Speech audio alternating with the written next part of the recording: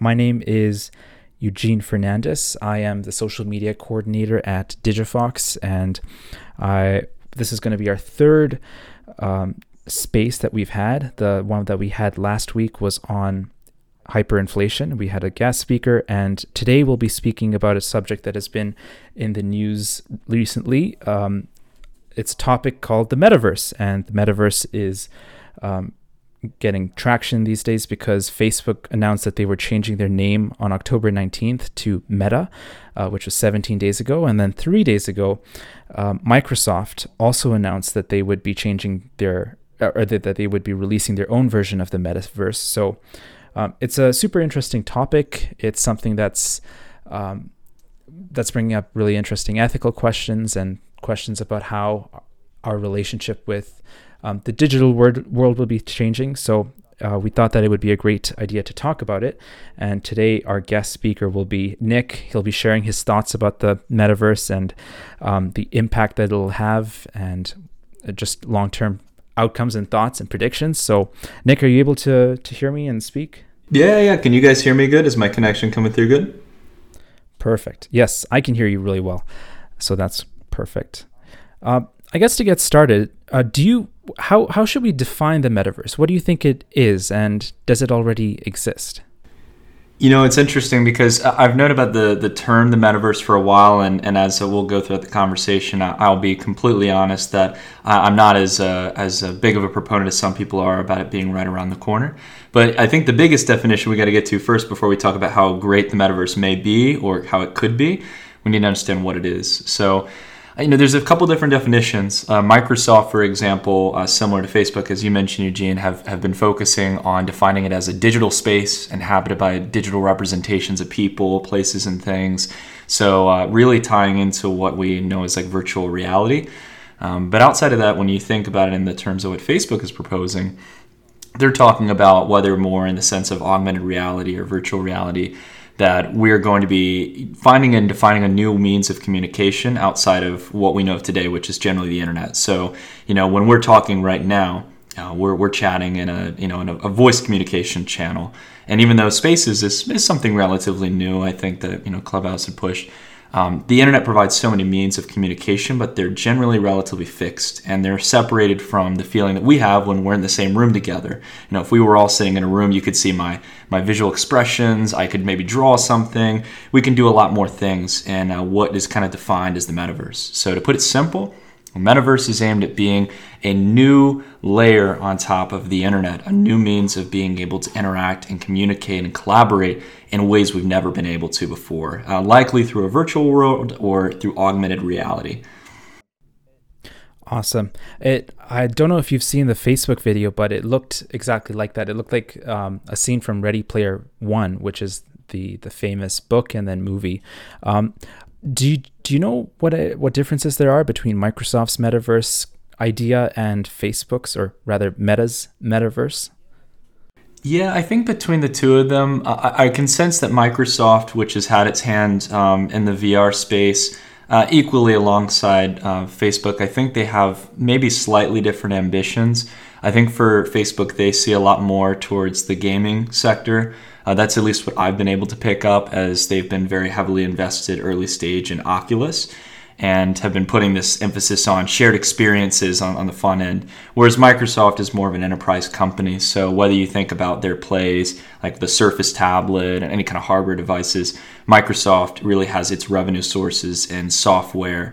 Facebook's more advertising, social, whereas Microsoft is more enterprise. They make a ton of money off Azure. So I think that they want to basically build the next way that people are going to be able to collaborate and communicate in the workspace. And they've been doing this with Microsoft Teams and a lot of other software plays. So that's my general take from it. But I would say both of them are relatively shared and at the same time relatively abstract, because we really don't know what the metaverse is going to look like. But I'll share some of my candid thoughts on it in a little bit. For sure. It definitely seemed like that too, with Microsoft focusing on Microsoft Teams as the platform for their metaverse, whereas Facebook, they presented it more as a place where you can live your life with with fitness options that help you work out with other people. It lets you go visit places like the top of Mount Everest. It lets you meet with people and play card games with them. And then work is just one part of that. Whereas with Microsoft Teams, it seemed like their focus was basically to improve Zoom and make it 3D. So that's a really good point for sure. What about Web3? Sorry, did you have more thoughts on that? No. I'll leave my rambling on Microsoft and Facebook in a bit, but you hit the nail on the head, Eugene. I think it's they have slightly different focuses as companies in building what they call "quote unquote" the metaverse. Gotcha. Okay, and the next thing is that, there's Web3, there's a whole bunch of crypto people who think that there is an issue with the centralized companies growing bigger and bigger and controlling more of the public space because of the potential of censorship and basically monetization of creative products. And then Web3 and crypto and the blockchain allows for people to bypass these old systems and make more money for themselves. Do you think that Facebook and Microsoft are starting out with this metaverse and pushing it forward now so that they can capture more of the market right now and push out the competition? Yeah, I honestly think, there's the thing already that Facebook and Microsoft have to do is first make it even clear to investors and shareholders whether or not this is going to be a viable business model, because it's so abstract and early on. It's like trying to promote the internet in the early 90s. But outside of that, I have no doubt, as we've seen with Facebook, and look, we could debate about Facebook or Microsoft as companies and stuff, but they're known for wanting to, in a sense, either own monopolies or do anything to generate ad revenue, in the case of Facebook. Look, overall, look, at the end of the day, you're trying to build a business, you want to build a successful one, and you do want to capture market share. I think any product wants to do that, or any company. But the real question at the end of the day is whether or not people would actually go about trusting Facebook or Microsoft as well, one of these major $1 trillion plus technology companies, to define and build what they define as the metaverse. And I think, again, as you talked about, Eugene, I think that if there is ever going to be a metaverse, it needs to be something that is permissionless, that's open. And I'll talk a little bit about the history as we go throughout it.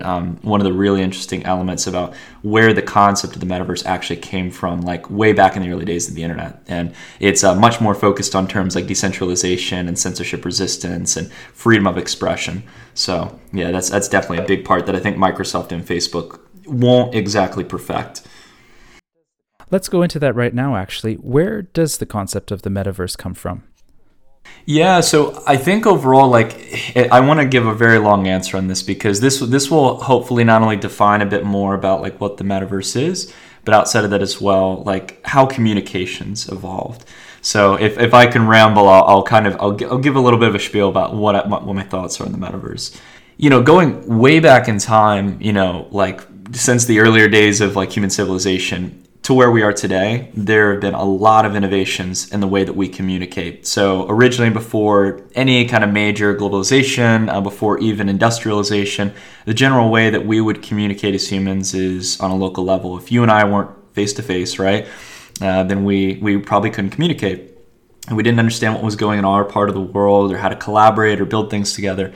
Then you also had really the first innovation, which is written language and being able to send letters to one another, maybe over postal services or other forms of transit. And that was really great because it allowed us to communicate and send signals across the world, send information.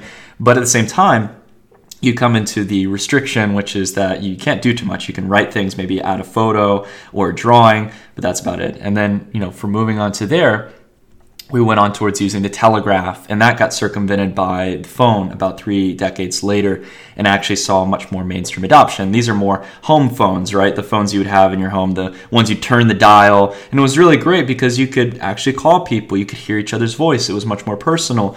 And what's great is that you didn't have to wait, anywhere from a couple days to a couple weeks to a couple months to get a message across the world, right? So the telegraph and phone started to change that dramatically. Then we had outside of that the email and the internet, and that was a really big disruptor because we can now send content. We wouldn't just be able to send photos or drawings, we could send videos, we could send audio messages, we could send emails, and a very speedy delivery, replacing the need for email. And even in the early days, having instant messengers and phone calling applications before conferencing apps became very big. So we started to see more ways to communicate with the advent of the internet. But this is really like .com era, 1990s, early 2000s. Then after that, we had the smartphone. This was a internet-styled innovation. It's just as equally impactful because it not only scaled what the internet already offered, but it brought about thousands of applications that brought about new means to be able to communicate with one another. So you can think about unique iterations of communicating, like Snapchat, or what we're using right now, like we're using Spaces on Twitter, which is something relatively new. There's all these different means that are still going about creating new ways to communicate, but the problem that you run into is that they're all fixed. So we're in a space right now, and all we see is photos of each other. We see that I'm speaking at the moment, and that's all you can do in Spaces. What if you could start to take so much of what makes the internet great and build an experience that's practically on point, if not in some cases better than us collaborating as if we were in the same room? And it doesn't matter where we are, who we are, what we do, we can, in this case, have a permissionless way to be able to communicate with one another with no censorship, with the ability to own digital property like we may own an office space or a certain item or collectible in the real world. These are the kind of things that define the metaverse, a shared experience that is going to go beyond anything we've seen before and compete with going back to square one, which is reality, like the reality we live in. Can we build a better experience than the world that we live in? And to be fair, as you mentioned earlier, Eugene, this is a very important moral question. Like, we're really got to think. I mean, I think the technology is inevitable. It's going to come here. I think it's going to take a lot longer than most people talk about it. And I'll dive into that a little bit later on. But generally speaking, I mean, this is coming. So we have to think about who's going to create this metaverse. Is it going to be a shared experience, or is it going to be a tech conglomerate like Facebook or Microsoft? And I would argue that the good news is no matter if they do garner market share or build a part of the metaverse, it will only be a part of it. I think that even though you can build a great experience, people will copy it, people will duplicate it, and you're going to inevitably come to the system that's most open and most accepting of as many people and as free of expression and accessible for people. So I think that's a really good piece of news there, that, there's no trademark over what is, quote unquote, the metaverse, no matter what you want to call it. But just taking a quick step back, what I find very interesting about the metaverse and this kind of evolution here is that in all these means of communication, these new innovations that we have coming every couple centuries and then every couple decades, we started to find a lot of new trends. That adoption, for example, the first one that I find when I look through the history is that adoption for each new means of communication is growing at a faster rate than the one before and reaching a larger audience. So the telegraph, for example, which came 30 years before the phone, really didn't scale out that much. It was used by a very select few parties, usually people in very wealthy backgrounds, either governments, military, very small levels of adoption. Whereas the home phone, not even cellular devices, just 30 years later, started to see much rapid rates of growth, even being delayed 30 years as a technology, and reached a much larger audience and impacted the world in a much bigger way, as it went from being a niche kind of commodity, in this case, or a niche product, to becoming a consumer-facing product that practically everyone has seen at some point in their life, right? The second point as well is that each new means of communication is created. Once it's created, we're usually able to express ourselves in more ways than before and at much faster speeds. So again, we take something like our phone in this case, where we can do a call, right? And that's two-way communication. With an application like Zoom on the web and with mobile devices, we can call from anywhere in the world. We can call with as many people as we want. We can do a Twitter space just like we're in now. And outside of this, well, maybe we can share files and we can share our screens and we can do so much more than we were able to do before just over a simple phone call. And the third one, and this is the important thing, back to that moral question, is that each new technology of communication becomes a larger part of our lives than the one before. So you go from writing a letter or writing an email, and then going towards where we are today, even the existing technology, which is mobile phones and the internet as we know it, Web 2, it's consuming a lot of our lives, whether it's content, whether it's communication, work. You can't basically step away from your job in today's world because, hey, you've got a phone, right? You've got Slack on your phone. You got to be ready at any moment's notice. It used to be at 9 to 5. When work was done unless there was an emergency. So it's changed the culture in so many ways because we're so interconnected. So that's a little bit of the abstract before that. And now we understand overall a little bit about what the metaverse is. To the next point that I think is really important to talk about is like as a technology, people can kind of get the idea of the metaverse. Okay, it's this abstract world. What does it mean for me? Like I see people talking about it in the crypto space. Should I invest in it? Are there projects today that are actually going to build this? Is this going to be around the corner in like a couple months, or is this never going to happen? Well, I don't feel either of those two positions are really rational mindsets. I think doubting that this technology isn't coming is a bit arrogant, but at the same time, believing that it's going to come overnight and we're going to have our killer application, I think is too far out. To me, what I would say that I think contextualizes it is that this is the internet in the 90s. I've had too many people to count talking about that, it's right around the corner, it's here. But the unfortunate reality, if you look at what really I think is going to make the metaverse so impactful, which is a virtual reality experience, VR hardware headset, like headset sales, for example, last year there was only 6.1 million. And that might sound like a lot, but that's only up from, that's actually that's the estimations for here in 2021.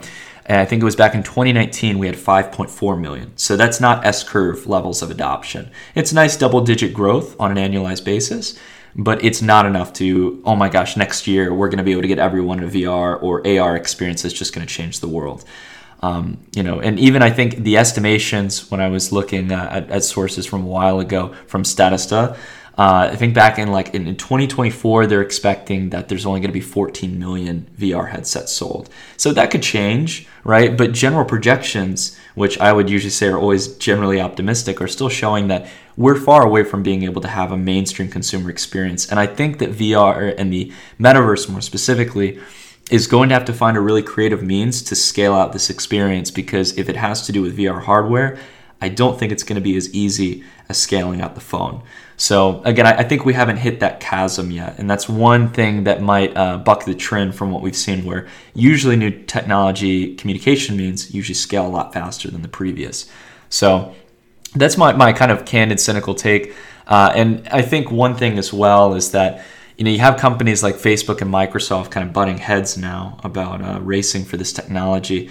And I think that what we saw from both videos is they're very hypothetical. So I don't mean to be negative here, but I think that this is a 5, 10, if not 20-year journey to getting towards mainstream adoption. And I think we're not going to see our S-curve styled event until the next 5 years or so. Gotcha. Okay. Well, one super important question that I think everyone is naturally interested in is how you would be able to make money on the metaverse.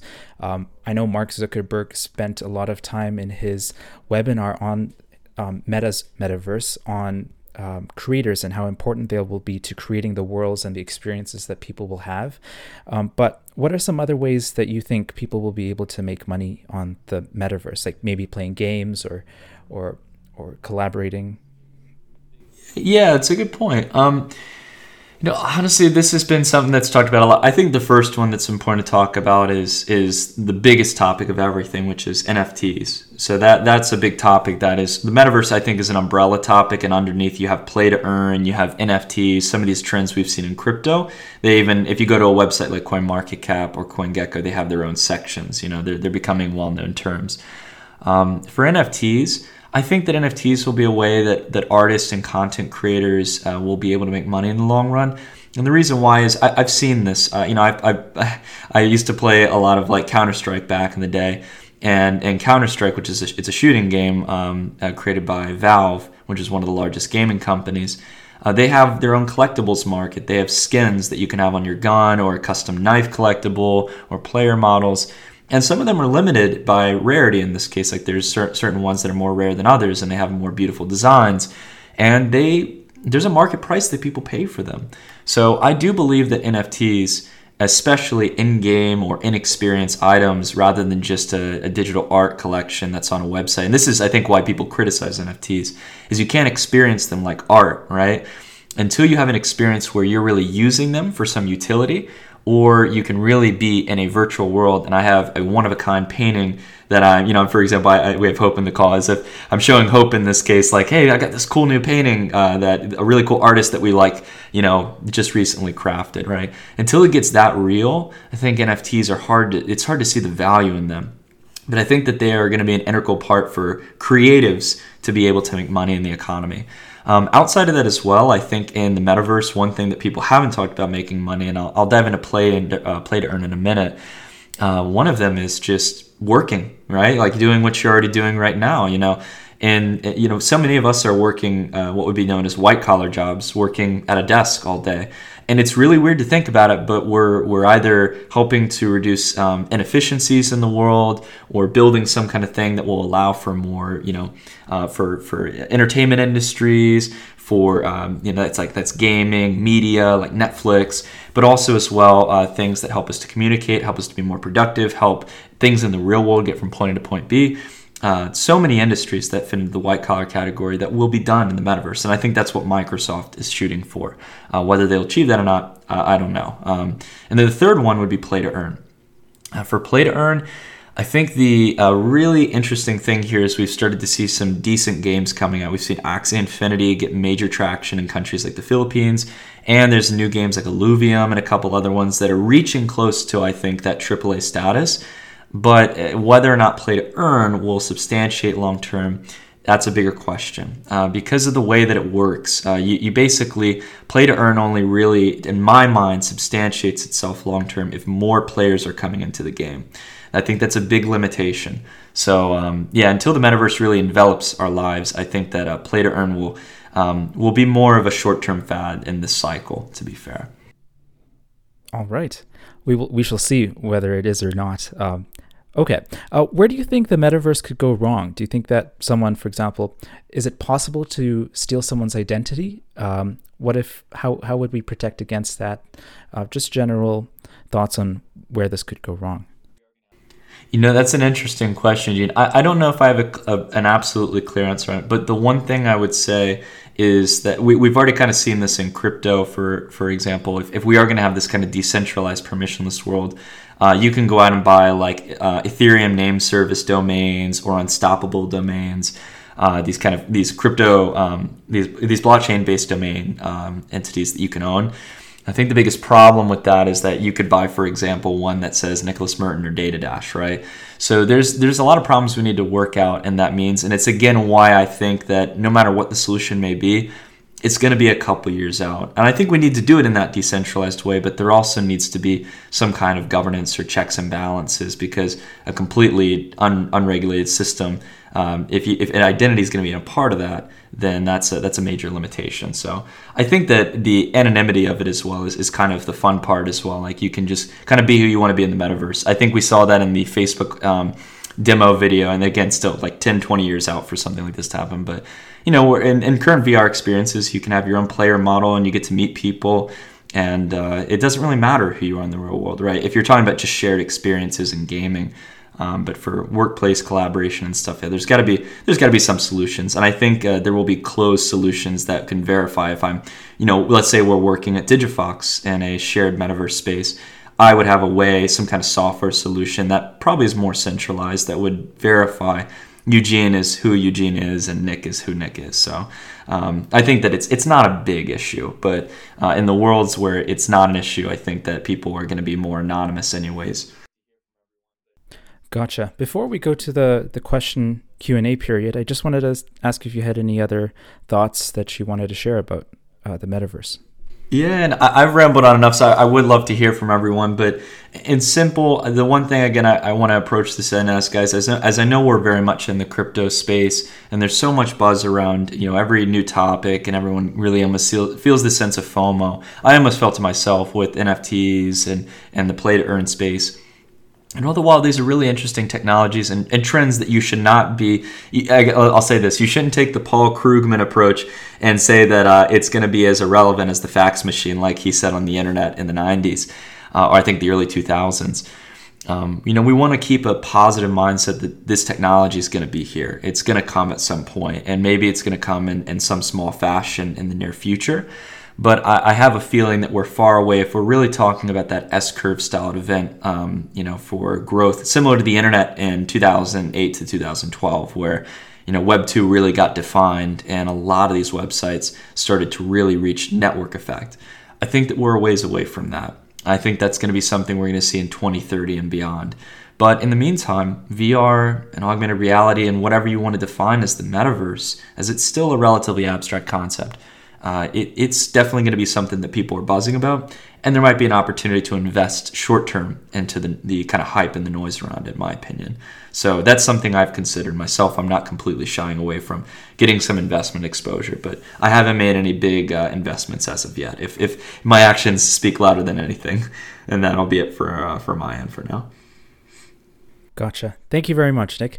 I'll go into question period now, and I'll ask Mark if he has any questions first. But just for everyone else, if you would like to ask one of us a question or share your thoughts, just request permission to speak. I will give you permission.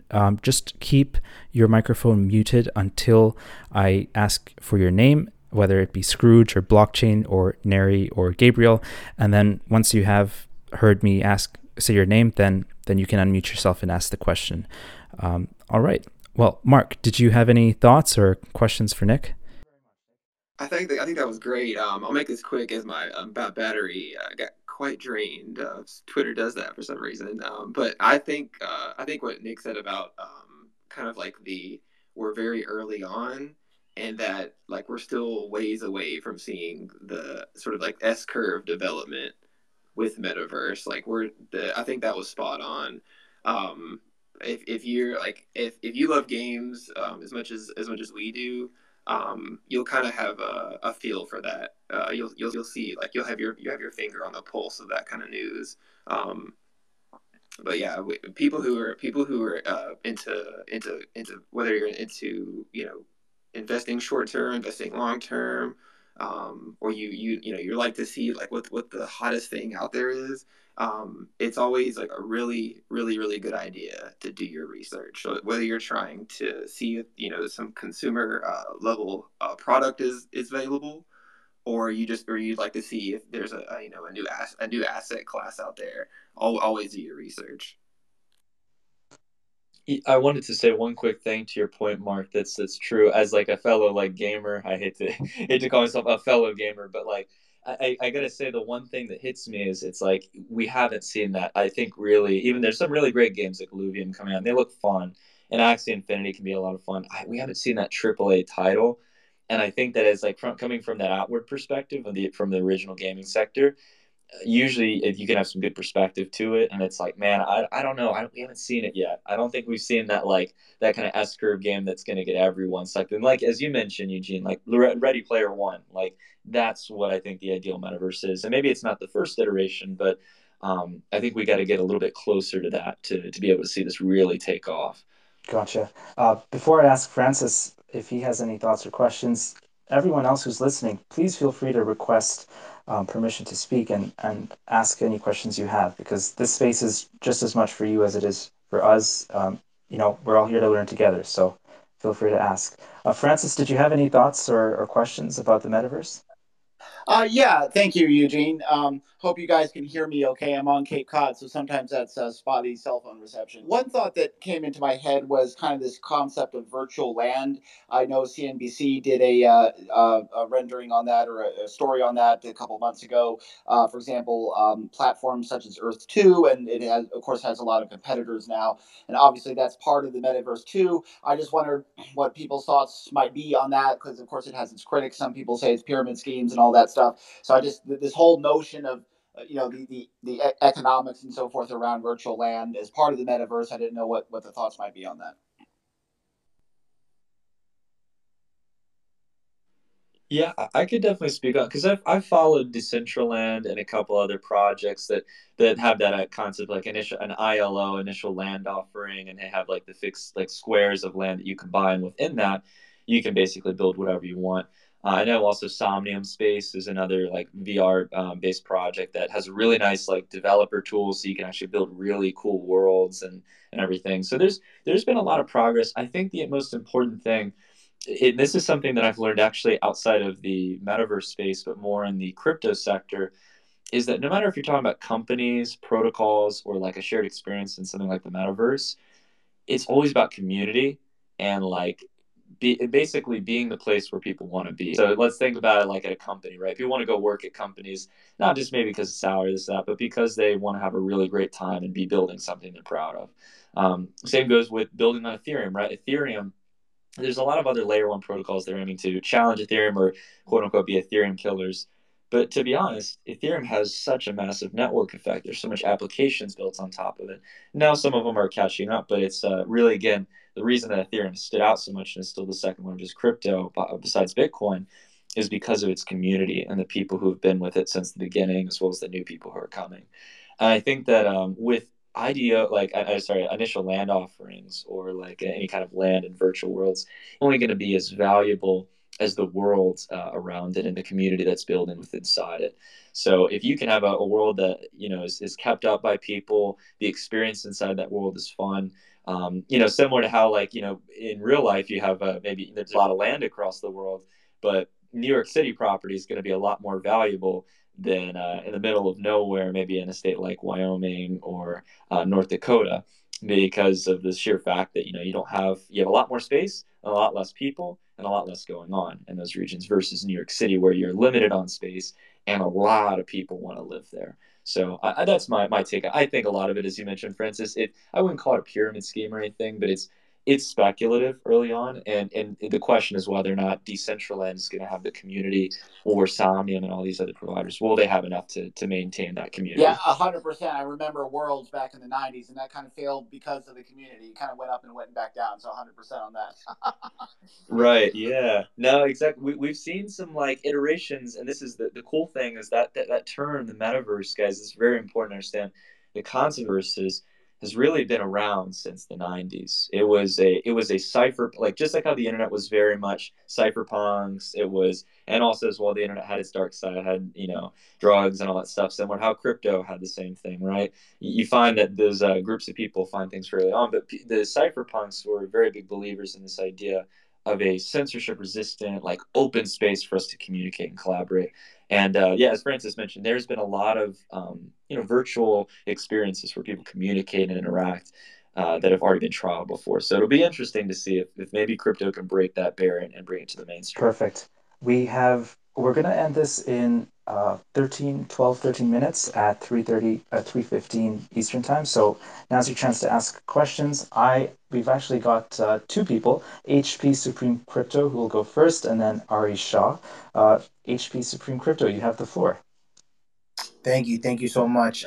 Just gonna say, big fan, Nicholas. Always watch Data Dash, and great supporter. I just have like a two-part question. So I agree with everything you're saying on the metaverse. I just wanted to know, um, maybe in the future, will there be maybe you'll make like an episode where one could start accumulating certain projects in the bear market, like what projects? Because I really see that now that since metaverse is such a big thing, you have all these projects that like are doing it, some are not, some are this, so sometimes you can get like a little confusion. But I know that you when you do a deep dive, you kind of break it down, or more so where which projects kind of to focus on. So that was just more so of something that I was asking, will you be doing stuff like that down the line on your show? Yeah, thank you.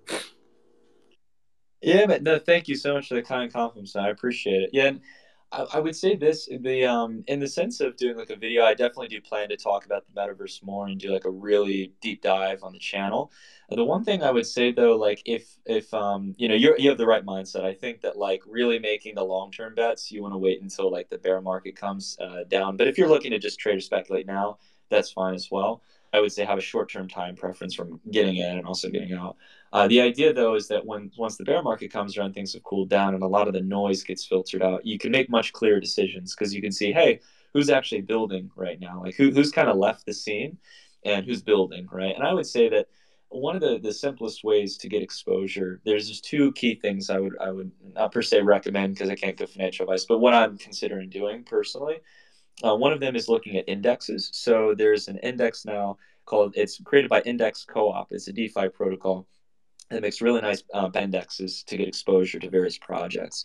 And they have one called MVI, the Metaverse Index, and it gives you exposure to the vast majority of like the really established ones, plays like Illuvium, Axie, also Sandbox and Decentraland. So a lot of like play to earn metaverse plays that will give you that exposure to the quote unquote metaverse in crypto.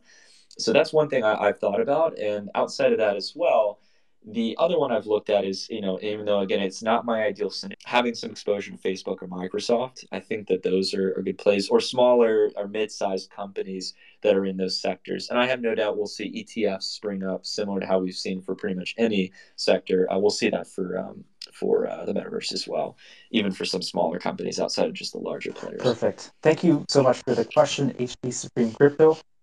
Next, we'll go on to Ari, and then after that, Sharmini. Once again, we're going to be ending this in 9 minutes, so now's your chance to request a question or forever hold your peace until next week and our next topic. Ari, you have the floor.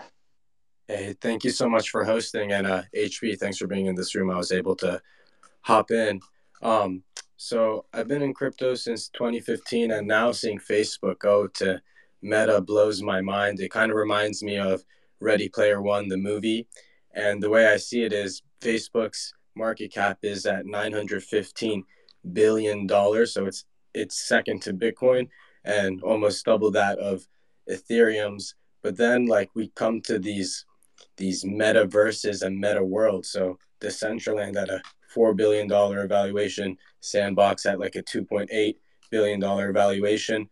I view it as, you'll go into this meta world, be able to select your avatar and then be able to choose between channels or worlds. And those worlds could be Decentraland, Sandbox, OVR, Meta Hero. All are good examples, Star Atlas, so on and so forth. But kind of similar to like how the dot com bubble occurred, we still got eBay, Amazon, all these juggernauts that came out. I believe a lot of projects, in the NFT space came in, and now that they're scaling, the projects that are going to stay are going to be the ones that always bring continuous value, like getting airdrops for holding something every month. That to me is so like priceless and disrupts how businesses are being run. But now that there are so many projects and it does feel like it's getting saturated, but we are just entering the metaverse. My question is to you guys, what do you think a project should do to integrate themselves into the meta world? For example, me and my team, we're dropping an NFT collection called Wall Street Wolves, 10,000 unique NFTs. And for us, we're integrating crypto voxels and Sandbox to be able to do digital meetups, metaverse meetups, in-person meetups. But that's something I wanted to ask you guys. What are you guys looking for? How do you envision this playing out? Because I view it as Ready Player One, and I believe utility is really, really going to start kicking in as we scale.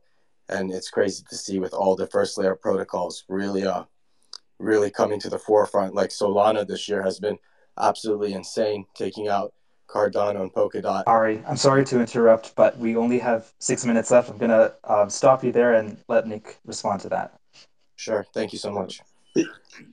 Yeah, but all right, it's a good question. I mean, I'll be honest, I don't think I have per se. I definitely wouldn't know the solution to bring it to the mainstream stuff. But to your point, which is more about like how do companies integrate, I think it's a matter of wherever a company can benefit. I think the first one is going to be like the real like I think actual first level of adoption.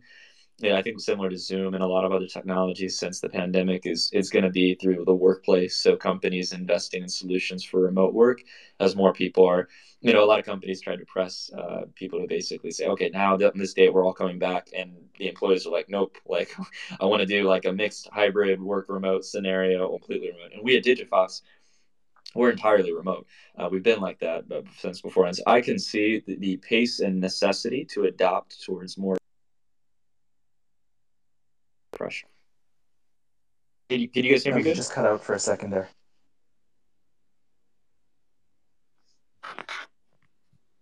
Hey team, can everyone Yep. hear me good?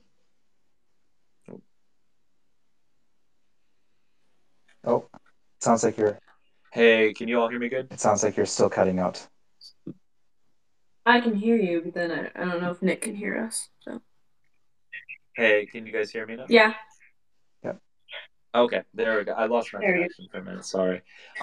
Yeah. So to put it simple, I think it's going to be in the workplace where things are going to pick off first. I think that that's going to be like the co-working and virtual spaces, and then after that, you're going to start having people investing. Once you can have realistic work realities, I think from there you'll really start to expand out further. So. Perfect. It looks like we only have 4 minutes left. We'll try and fit in two, but we may not. Sharmi, you have the floor. Thank you. Hey, Charmaine. Hey, Nick. I wanted to ask you a question about these concepts of decentralization and permissionlessness coming into the metaverse and how you're thinking about nation states and borders as they evolve in like a 20 to 30 to 50-year horizon. Oh man, that's a high level question. Like thinking about it on a nation state and restrictions around it. That's honestly a good question. I haven't even really put much thought into like the nation state level. I think just purely like on the idea of like permission versus systems. I think it'll be a lot like the internet in the way that there was first like permission systems. That's like why Facebook and Microsoft are looking at it. And all the while, I actually think some of them, unlike the internet, where like closed off systems can really like stink. Like no one wanted to be in the intranet, right? That's why it never scaled. I think that there will be closed off environments or things that are part of intellectual property from Microsoft, et cetera. But with I got to say with open source and the sheer freedom that can come in a permissionless system, I think especially like out of all innovations we've seen, Linux having the kind of dominance it has in today's world, I think that you're going to see with the advent of crypto and NFTs and being able to have things in an open way. I don't think it's going to be entirely closed source, so long as there's a means for content creators to monetize and a means for everyone to express themselves freely. For governments, though, I think this is really at the end of the day. I'm not one to even speak bad about regulators, and I understand the importance of government in a lot of capacity, but to be fair, this is going to be a very challenging technology. Crypto is already pushing the boundaries, and regulators are struggling to keep up with it. I can't even imagine what permissionless, virtual experiences are going to be unless they plan to shut off the internet, which I don't think they want to do that. So, what's your thoughts, Serena? Do you have any thoughts on it? I do. I'm really interested in like what's going on in America and the fact that there is, actual conversations about DAO. I don't think it's going to be in this iteration, but I'm excited about it because I think this is underlying technology that addresses the whole human system. So yeah, we need to nerd out again soon, Nick. Absolutely, Sharina. Thank you. Yeah, I appreciate it. And overall, I know what you're doing at Mysterium and stuff as well is very important towards that and being able to have permissionless communication. So, no, honestly, great question. I definitely love to hear more of your thoughts on it for sure. Perfect. Thank you so much. Nick, do you have 5 more minutes? Yeah, no, it's no Perfect. worries. Okay, so then profits over wages. You have the floor. Thank you. And I was actually kind of asking something similar to Sharmini, if I said it correctly. As a crypto enthusiast since 2015, I think the number one thing any of us can agree with, no matter if you started yesterday, a year ago, or 5 years ago, but DeFi is the main reason why we are attracted to it. Since a company like Microsoft or Facebook, I know this is probably like a pretty big question for you, Nick, so don't feel too much pressure. But like, how does a company like Microsoft or Facebook come into this space and still keep it decentralized? Because I think that's like Sharmini said, this is a really big test of, humans as a whole and all these laws and everything like that. So I don't know if you've thought about it. Maybe obviously it's a major conversation, but I would love to hear your thoughts on it. Yeah, man, it's a wonderful question because that's the reason why I love DeFi because the rate of innovation, stepping out of the metaverse, and I think DeFi will play a role if the metaverse does exist. DeFi, what's so amazing about it is that, yeah, you can talk about, oh, DeFi can be regulated, this and that.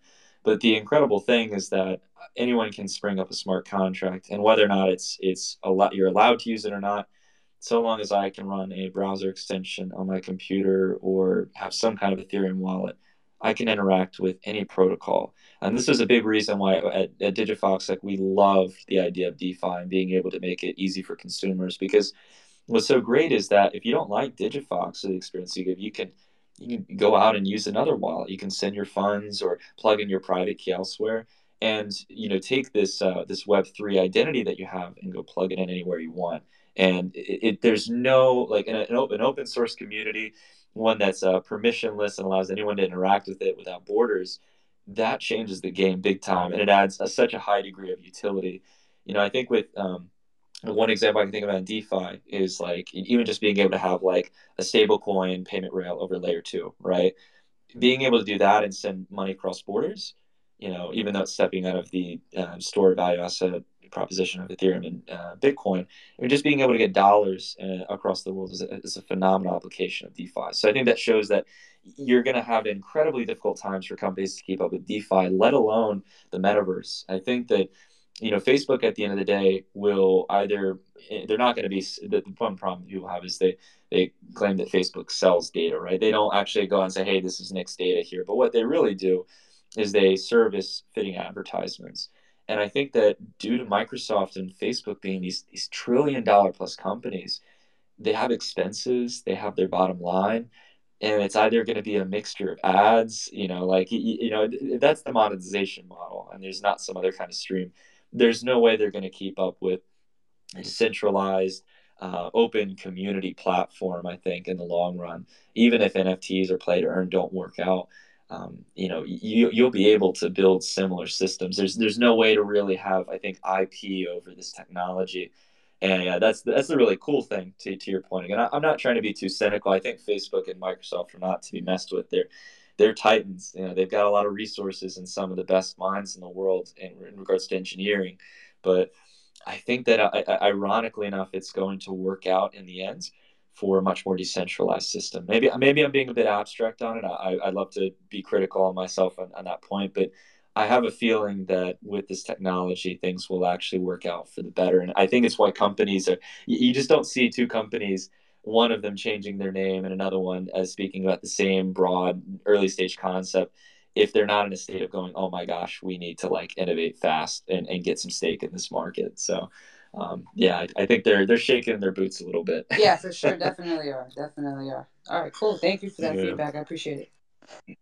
Yeah, of course. No, great question. Thanks for the question, Profits Over Wages. Leo Patel, you had requested to ask a question, but then you dropped that. So I'm going to move on to the next person. Sorry for that. Joshua, you have the floor. Hey, DigiFox. Hey, Nicholas. Thanks for bringing me up, guys. This is my first space with you guys, but yeah, I joined a bit later, so I don't know if this question was already addressed. But so when it comes to the metaverse, I am a very huge advocate of potentially building an open, decentralized metaverse. And I mean, it's at the stage where we can only predict models, theorize how it would potentially look like. But there's one aspect that I'm sort of sure of, and I would love to get your opinion on it, that over the next 5 to 10 years, we're going to have an inflow or demand of creators rise, specifically for building the metaverse. Like, I mean, even if it's a centralized institution like Facebook who's going to be building the metaverse, they would need hundreds of thousands of. And so I wanted to ask your opinion on where you see this moving, as in the flow of the market, because um, in terms of offering opportunities for creators, whether it's a centralized platform or a decentralized space itself, which would offer opportunities for people to come on and build the metaverse together, whether it's visual effects, whether it's infrastructure, music, art. I see this being an exploding industry. And I would love to get your opinion on where you see this potentially headed, more towards the centralized side or the decentralized side. Um, but yeah, and also just to sort of emphasize when I mean decentralized side, I'm specifically referring to the largest advocates of blockchain in the blockchain space on Twitter, Punk 6529 and a bunch of other people. He and his they're focused heavily on promoting an open decentralized metaverse, and eventually the goal is to have well, even if it's a centralized institution, to build on an open, decentralized space. So, yeah, I would love to hear your thoughts on that. Yeah, I think Joshua, it's a great question, and yeah, thanks for joining the space. I was gonna say, it might not be answering the question exactly, but I think what's really going to be a big investment opportunity is not only investing in these metaverses, but the tools that are going to be able to streamline creating content for this world. So I'm going to give like one big shout out. I don't have any Somnium, for example, but they're one of the VR metaverse plays in the crypto space. And Somnium Space, one of the things that they did phenomenally well is they gave an actual, I guess you could call it a standard development kit or SDK, but an actual engine or tool to be able to build within the Somnium Space game engine. So you can build your worlds right there, your NFTs in real time. You can manipulate the terrain and build buildings with like pre-built components, customize things. I think that you're going to need these kind of tools, and it will allow for two things. One, it will allow for people who just want to play in the metaverse or spend time there to be able to do some things on their own. But really, as you mentioned, Josh, it's going to give creatives, when this S curve event does happen, to give such a way for previously artists who I would say probably in today's world don't have the easiest route to make a living and really like thrive on their passion, to really go all be able to have. So I know it probably doesn't answer it, but as you mentioned, whether decentralized or centralized, either way, like whether it's Facebook and Microsoft or it's a decentralized system, there's got to be some monetization means, and it's going to heavily benefit creators. I think NFTs have already kind of proven that. Although I have my skepticism of the NFT space to some degree and some critiques of it, overall, I mean, I think it's here to stay, and it will become more established in the long run. So. Perfect. Thank you so much, Joshua, for your time. We have time just for one more question from HBit. You have the floor. Hi Nicholas. Big fan. Been watching Data Dash for a long time. My question is about the sort of layer that will link all the different players in the metaverse together. Obviously, we've got Decentraland and OpenSeas and all the other players. So, where do you think the platform to link all of those together will be? Will that become from the sort of Ethereum blockchain? Will it be built on that because of most of those platforms are already ERC20 tokens? That's a great question, Ishbit. I'll say this right now, and maybe I shouldn't for my own benefit, but I was going to say that whoever builds the MetaMask for the metaverse, and who knows, maybe it's a MetaMask in this case or another provider, but whoever I think builds that technology to integrate those worlds and be the central home for your digital assets, that's easily a multi-billion-dollar idea in that case. I think that's what I'd want to invest in, is the platforms that start to together. Because you hit on an interesting point, H, but that I think we also talked about a bit earlier, which is like the metaverse isn't one place. So Facebook, could build something that really does get S curve style adoption. A lot of people use, but it's like how there's no one platform for media or games or any specific title that everyone has to play. There's so many experiences that are going to be built. So I think, even though again, about whether or not if there's any tools today, I can't name a project that's at that point that's kind of taking more of a passive top-down approach about merging those worlds together. But that's going to be a very, very valuable company and or project, whatever structure it takes. So I'm definitely looking forward to that. And if the metaverse, I think once we get more shared experiences that people actually are spending an hour or more of their day and possibly many hours, then that's when you're going to start to see those solutions that'll merge it together. Who knows? Maybe that's what Facebook or a larger company has in mind. I'd be interested to see more about their business proposal. But good question. Thank you so much, H. for your question. And thanks for everyone else who asked questions. I'm sorry if we weren't able to get to yours, but we'll be doing these once a week on Friday afternoon, 2:30 Eastern Time. So if you didn't get a chance to ask a question today, we will definitely do that next time. The faster you ask for permission, the easier it'll be for us to answer it. So thank you so much, everyone, for listening. If you'd like to learn more about Digifox, we're doing a whole thing on getting paid in crypto, so you can sign up for our waitlist by downloading the app. And Hope, did you want to say something? Yeah, if there's any questions that you guys had that you weren't able to get answered, if you want to shoot us a message in Intercom or our in-app support system, I can pass those on to Eugene, and we could try to make some YouTube videos about those as well. So you can either reach out to us in-app in the support chat or online at digifox.finance. And then again, if you have obviously any questions about the app or get paid in crypto, that is where you would go to ask us as well. We have a super awesome client success team who's happy to chat with you anytime, usually, even on the weekends a lot of the time, even though that's not our business hours because we have awesome team. So feel free to reach out and we're happy to chat with you. Awesome. Thank you. Thank you so much, Hope. And thanks, Nick, once again for your time. And thank you, everyone. We'll see you next week. Bye. Thanks, everyone. Take care. Thanks.